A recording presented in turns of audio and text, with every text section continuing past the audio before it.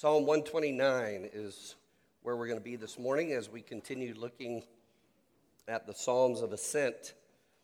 And as I was thinking about this psalm this week and thinking about the Psalms again in general, I was reminded that when I was a kid, my buddies and I would play in this creek that was way back in the woods behind our little suburban neighborhood outside of Charlotte, North Carolina.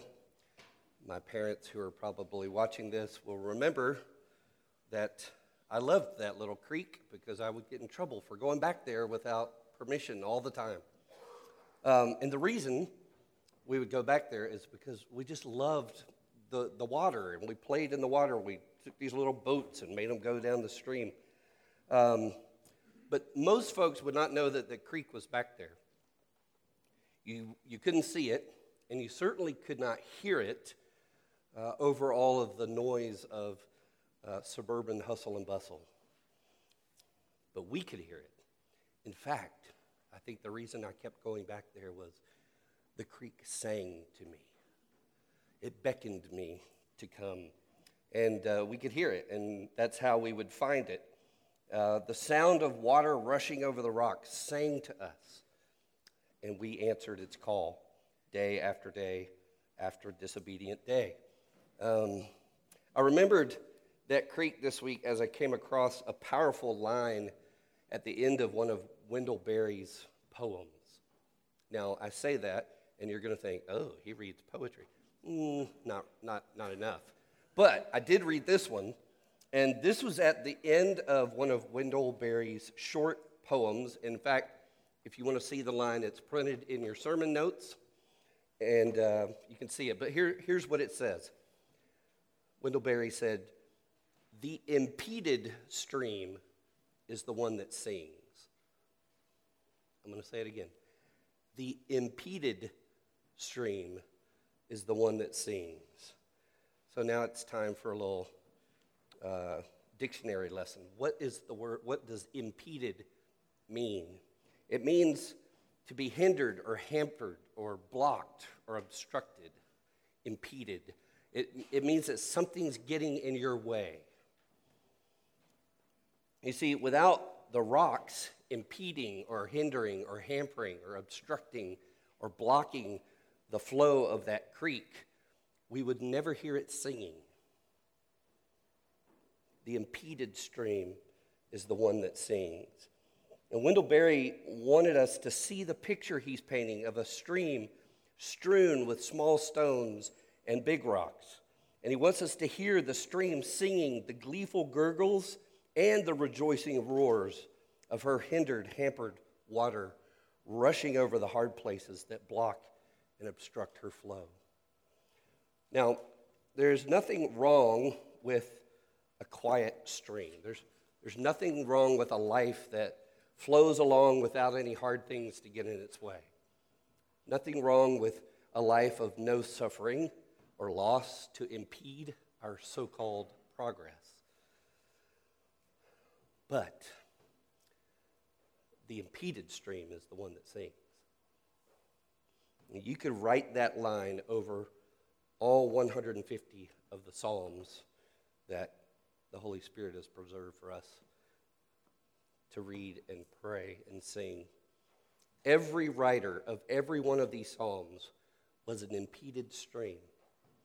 And these are the 150 songs they sang in their suffering. As you read the Psalms, you become aware that the lives of these psalm writers were hindered by hard things and hard places. They were hampered by pains and pressures, obstructed by physical and spiritual enemies, and blocked by their own sinful hearts. And so, these impeded streams sang. 40% at least of the Psalms are songs of lament. They're songs of groaning, grieving. Some of these songs are hymns of praise to God. Some of them are songs of thanksgiving. Some of them are songs of trust or confidence in God. There's all kinds of singing that came out of these streams. And so, each Sunday, we've been escaping from the busy noise of our suburban lives to come alongside another psalm, another stream, and to hear what it would sing to us. And so as we read Psalm 129 together this morning, I want you to listen to what it is singing to you about your God. So let's stand together and read together Psalm 129, a song of ascent. And would you read it out loud with me? It's short. Let's hear the word of the God who loves us. Greatly have they afflicted me from my youth, let Israel now say. Greatly have they afflicted me from my youth, yet they have not prevailed against me. The plowers plowed upon my back. They made long their furrows. The Lord is righteous. He has cut the cords of the wicked. May all who hate Zion be put to shame and turn backward. Let them be like the grass on the housetops, which withers before it grows up, with which the reaper does not fill his hand, nor the binder of sheaves his arms. Nor do those who pass by say, "The blessing of the Lord be upon you. We bless you in the name of the Lord." This is the word of the Lord. Thanks be to God. Please be seated as I pray. Father, help us now to hear the song that this psalm writer is singing about you to us, and encourage our hearts with the good news about Jesus. And it's in his name we pray. Amen. It's been a long week. So, dare I say this out loud? I will try to keep this briefer, and I'll try to get to the point. And I will certainly try not to cough as much as I can. But thank you for your patience. Listen, here's the message Psalm 129 has been singing to my heart this week. Here it is. You have been preserved so that you will persevere. You have been preserved so that you will persevere. You've been called by Jesus to follow him on the narrow way from here to home. Some of you are tired. You're not just weary in the walk, you're weary of the walk. And you're not sure you can take another step. The race God has called you to run seems to be too hard, too long, too much, and you wonder sometimes, how will I ever persevere on this path? This week I watched my friends Leah and Nikki bury their mother. Her name is Ann. We call her Granny. The last 14 years of Granny's life, Leah has been caring for her in her home, in Leah's home. Granny, 14 years ago, was diagnosed with normal pressure hydrocephalus. She had a brain surgery, and as a result of the disease and the surgery, she has had dementia for 14 years. And Leah has cared for her. In Leah's words, it was strange to care for a woman that you know, but you don't know anymore. She loves her mom, but she wasn't exactly the mom she knew. The Lord called Leah and her family to persevere on a very difficult path. We were with Leah and her husband the other night, and they said that even now they find it difficult. They're checking their watch to see how long can we be out before we need to get back home and check on Granny or relieve the one who's with her. Their schedules, everything was revolving around Granny. That's a path of perseverance that Leah was called to. What about you? Where are you finding it tough to keep going these days? What has God called you to that you find it difficult to keep going? Eugene Peterson has a great book that is a devotional look at all of these Psalms of Ascent. And the title of the book is A Long Obedience in the Same Direction. He's been very helpful to me as I've been preaching these, and even today he was helpful about this sermon. A long obedience in the same direction requires perseverance. So where are you right now on that path of perseverance? One of the lessons we learn from the Psalms and from this psalm in particular is this, that the path God calls you to will be opposed. The path he calls you to pursue will be opposed. When Jesus calls you to follow him, there will be those who fight against you following him. When you walk the way with Jesus, to Jesus, there will be warfare. It's always been this way for God's pilgrim people. Listen to the first 3 verses. Israel describes it. The psalmist is kind of personifying Israel as a single person, and he says, "Greatly have they afflicted me from my youth." So let Israel now say, so from the day Israel was born, they were opposed as the people of God. "Greatly have they afflicted me from my youth, yet they have not prevailed against me." We'll come back to that. Listen to this description of the opposition. "The plowers plowed upon my back. They made long their furrows." You know, furrows are those long little crevices that a plow plows through the dirt. My dad grew up on a farm, and he reminds me of what it was like to pull a plow, direct a plow behind a mule. And so I always picture that when I read these verses. This is vivid imagery of the opposition the people of God experience as they try to walk with him and follow him. They're being plowed over like a field. Lying on their faces like a field before it's planted. They're torn to pieces by the plow, they're saying. Now, for the people of God, the Bible has always said that our greatest enemies are the world, the flesh, and the devil. And you've heard us say that before. Those are the ones who are continually opposing God's people on their pilgrimage. And for Leah, my friend Leah, the opposition sounded like this. The world would say to her, in other words, the way the world thinks about suffering and caring for someone who is suffering.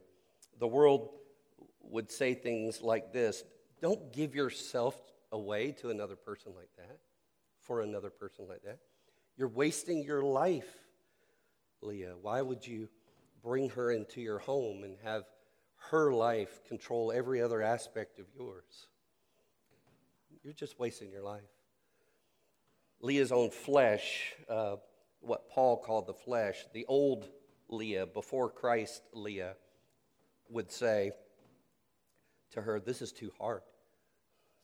Maybe you are wasting your life. It's taking you away from having an impact on other people. You see, you could be ministering to other people if you didn't have to have such a hemmed-in, restricted life here. This is too long. Why, God, why? This makes no sense. And then, of course, Leah's other enemy, the devil, Satan, asks questions. Where is God? Does he not care about your mom to let her suffer like this? Does he not care about you?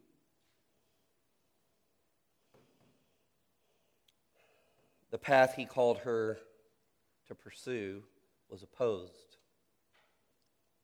But there's something else that we learn from Psalm 129. Right in the middle of all that opposition, verse 2 says, "Yet they have not prevailed against me." God's people persevere when they look back and see how God has preserved them. We persevere because we know that we've been preserved. They have not prevailed against me. The enemies of God's people, the world, the flesh, the devil, they may plow over us, but they will never prevail over us. Why? Verse 4, "The Lord is righteous. He has cut the cords of the wicked." The enemies of God's people will not prevail, and we will persevere only because the Lord has preserved us. He is righteous, so he rescues. Now, here's the question. We assume, we good Presbyterians, we assume when we read righteous, we think we know exactly what that means. It means doing what's right, doing what's just, and that's true. But we have to ask what the psalm writer means here by righteous. He means that the Lord does the right thing. He does what is just or righteous. It does mean that. But hang on a second. God is holy and just, and his people were not holy and just. Wouldn't the right thing be to give them what they deserve? If God is righteous, then it doesn't make sense that he would cut the cords of the wicked. It makes sense that he would let these people be plowed over because of the way they have disobeyed him and not been faithful to him. Perhaps letting their enemies prevail would be the right thing for God to do, according to his justice. But as several Bible scholars point out, and as Eugene Peterson has observed, this word has more to do with God doing the right thing according to his relational commitment to his people. He would be right not to preserve them, but since the Lord, Yahweh, had made a covenant with the descendants of Abraham, that he would be their God and they would be his people, he would do the right thing that is in line with that relational commitment to them. He made a covenant with them, and he will keep it. So then the right thing for him to do would be to give them what they don't deserve, but instead preserve them by cutting the cords of the wicked, cutting loose the team of oxen the enemy uses to plow over God's people. So what the psalmist is saying is that the reason we can persevere and that our enemies have not prevailed is because God has been faithful to us, to preserve us, to keep his commitment to us. The enemies of God's people will not prevail, and we will persevere only because the Lord has promised to preserve us, because we are his. And so now, this psalm writer in Israel, though they are impeded streams, they sing confidence in God. They sing, "We will persevere because God has preserved us, and the enemy will not prevail over us." And now they can pray against their enemies with confidence that God will answer their prayers because he has already defeated their enemies. Look at verse 6, talking about their enemies, those who oppose the people of God. "Let them be like the grass on the housetops." Now, in Israel in those days, their roofs were often made of soil, and so seed could blow and land, and grass could grow on your roof. That's a little different than the moss that's growing on mine, but grass could grow on your roof. And so he prays that they would be like that grass on a rooftop, which withers before it grows up. Verse 7, "with which the reaper does not fill his hand, nor the binder of sheaves his arm." You know, the reaper will come and look to, there's not really anything there to reap. There's nothing there to bind. There's nothing there. "Nor do those who pass by say, 'The blessing of the Lord be upon you. We bless you in the name of the Lord,' which is what the people of Israel would say to the harvesters who were reaping a bountiful harvest. Oh, look how blessed you are. The blessing of the Lord be upon you. There's no blessing for the enemies of God because there is nothing fruitful to be reaped. Their enemies will be like the grass that grows on the rooftops of Israel. Opposition may sprout for a moment, but it will not persevere. The enemies of God's people will not prevail. They will wither, and they will fade. So, what does this mean for us? We didn't live back then. So how does this help me? How does this help you follow Jesus this week? Remember, Jesus sang these psalms from the cradle to the cross. They were always in his heart. They were always on his tongue.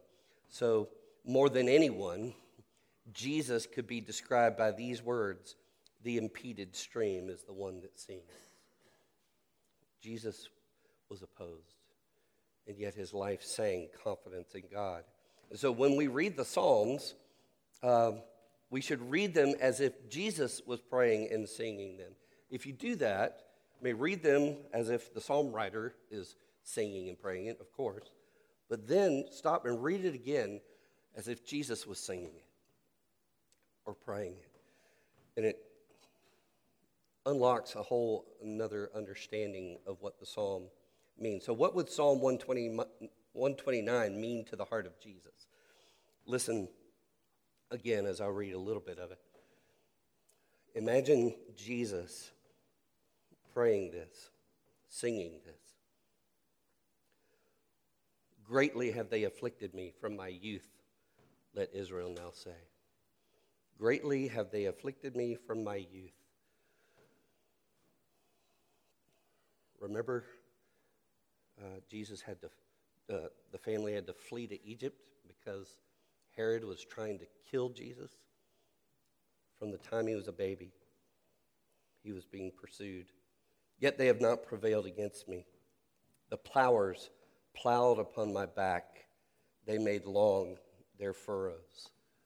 Now, this is the part, this is the verse that always makes me think of Jesus, and this is why Allison and Laura chose the image they did for the front of the bulletin this morning, because this verse reminded them of Jesus scourged. When were furrows plowed into the back of Jesus? When he was scourged and when his back was torn to pieces by the cat o' nine tails. Who were the plowers who gave him those stripes? Who pierced his flesh and opened it up like a plow opens up the earth? The Romans? Yes. But the Bible says there's a real sense in which we were the plowers who broke open the flesh of Jesus. Isaiah 53 says that he was pierced for our transgressions. He was crushed for our iniquities. Upon him was the punishment that brought us peace. And with his wounds, and the King James says, with his stripes, we were healed. Those furrows were furrows we put there. And yet, those were furrows he used to heal us. You see, our worst enemies are Satan, our sin, and the death and hell that we deserve for following him and loving our sin. And on the cross, Jesus took the stripes. He took the plowing that we deserve so that we could all be preserved. And then he kicked open the gates of death, hell, and the grave from the inside out. Because of his Father's righteous commitment to us, because out of his great love for us, his Father cut the cords of the wicked. Or as Peter said in Acts chapter 2, God raised Jesus up, loosing the pangs of death, because it was not possible for him to be held by it. The cords of death, hell, and the grave were cut off of Jesus and off of us, those of us who are in him. And so now, all of you who put your confidence in who Jesus is and what he's done in your place can know that your worst enemies, the world, the flesh, and the devil, did not prevail over you because God preserved you.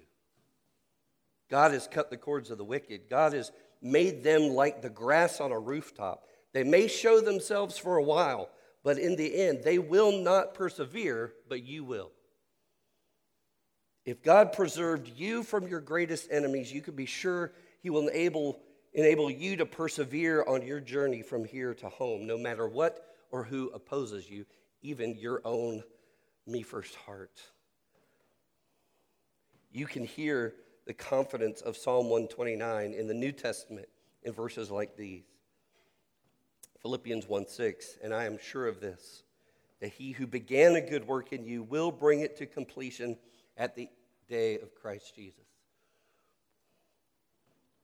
You can hear the confidence of Psalm 129 in Hebrews 12. Hebrews was written to Jewish Christians who were not only getting weary in the walk with Jesus, they were getting weary of it, and some were turning back. And this letter was written from a pastor to them to warn them, to call them back, to call them to persevere. And in Hebrews chapter 12, after chapter 11 of person after person after person who had persevered by faith in Jesus, the author says, therefore, since we are surrounded by so great a cloud of witnesses,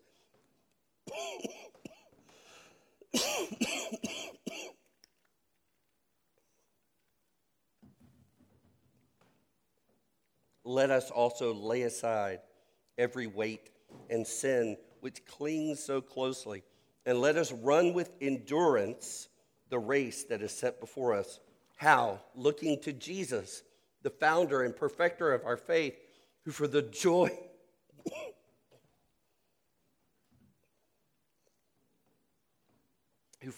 that was set before him endured the cross, despising the shame, and is seated at the right hand of the throne of God. Consider him, this is how you persevere. You consider him who endured from sinners such hostility against himself, so that you may not grow weary or faint-hearted.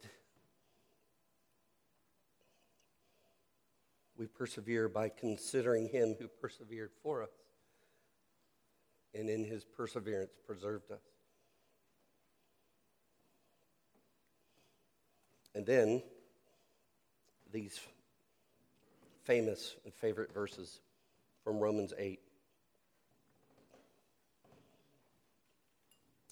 And when I start reading them, you're going to say, Jimmy, every sermon you preach sounds like you're coming back to the same old thing. You better believe it. There's no way you're going to persevere without the gospel, without what Jesus has done for you. And if you're like me, you forget between Sunday and Sunday. And so hear this. This is the fuller version of what I say to you on Sundays. What then shall we say to these things? If God is for us, who is against us? He who did not spare his own son, but gave him up for us all, how will he not also with him graciously give us all things? Who shall bring any charge against God's elect? It is God who justifies. Who is to condemn? Christ Jesus is the one who died. More than that, who was raised, who is at the right hand of God, who indeed is interceding for us. He's going between us and God. He's praying for us. This is how you persevere. Who shall separate us from the love of Christ? Shall tribulation or distress or persecution or famine or nakedness or danger or sword? No, in all these things we are more than conquerors through him who loved us. For I am sure that neither death, nor life, nor angels, nor rulers, nor things present, nor things to come, nor powers, nor height, nor depth, nor anything else in all creation, including yourself, will be able to separate us from the love of God in Christ Jesus our Lord. That's how we persevere, because he has persevered for us to preserve us. I told the family and friends of Ann Johnson on Wednesday night that their mother is an impeded stream whose life sang joy in Jesus. It's true. And then I stood by Granny's grave on Thursday morning and told her daughter Leah, your life is an impeded stream too, and it's been singing to us. Right now it sings lament and grief and gratitude. Leah's life sings persevering confidence in her preserving God. My question for you this morning is, are you an impeded stream? Is there something trying to hinder and hamper the flow of your walk with Jesus? If so, let it sing. Look to Jesus who lived and died and rose again to preserve you. Let your impeded life sing a song of persevering confidence in him.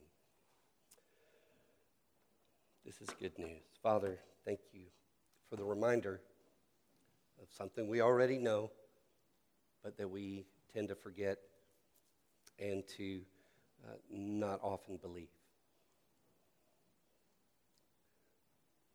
That all that could oppose us,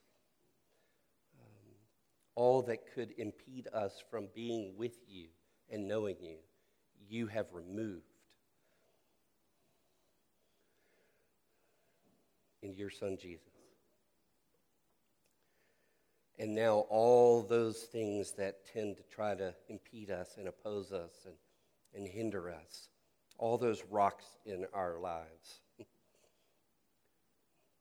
all they serve to do is to cause us to sing our confidence in you and to strengthen our grip on the rock who is Christ, our Lord.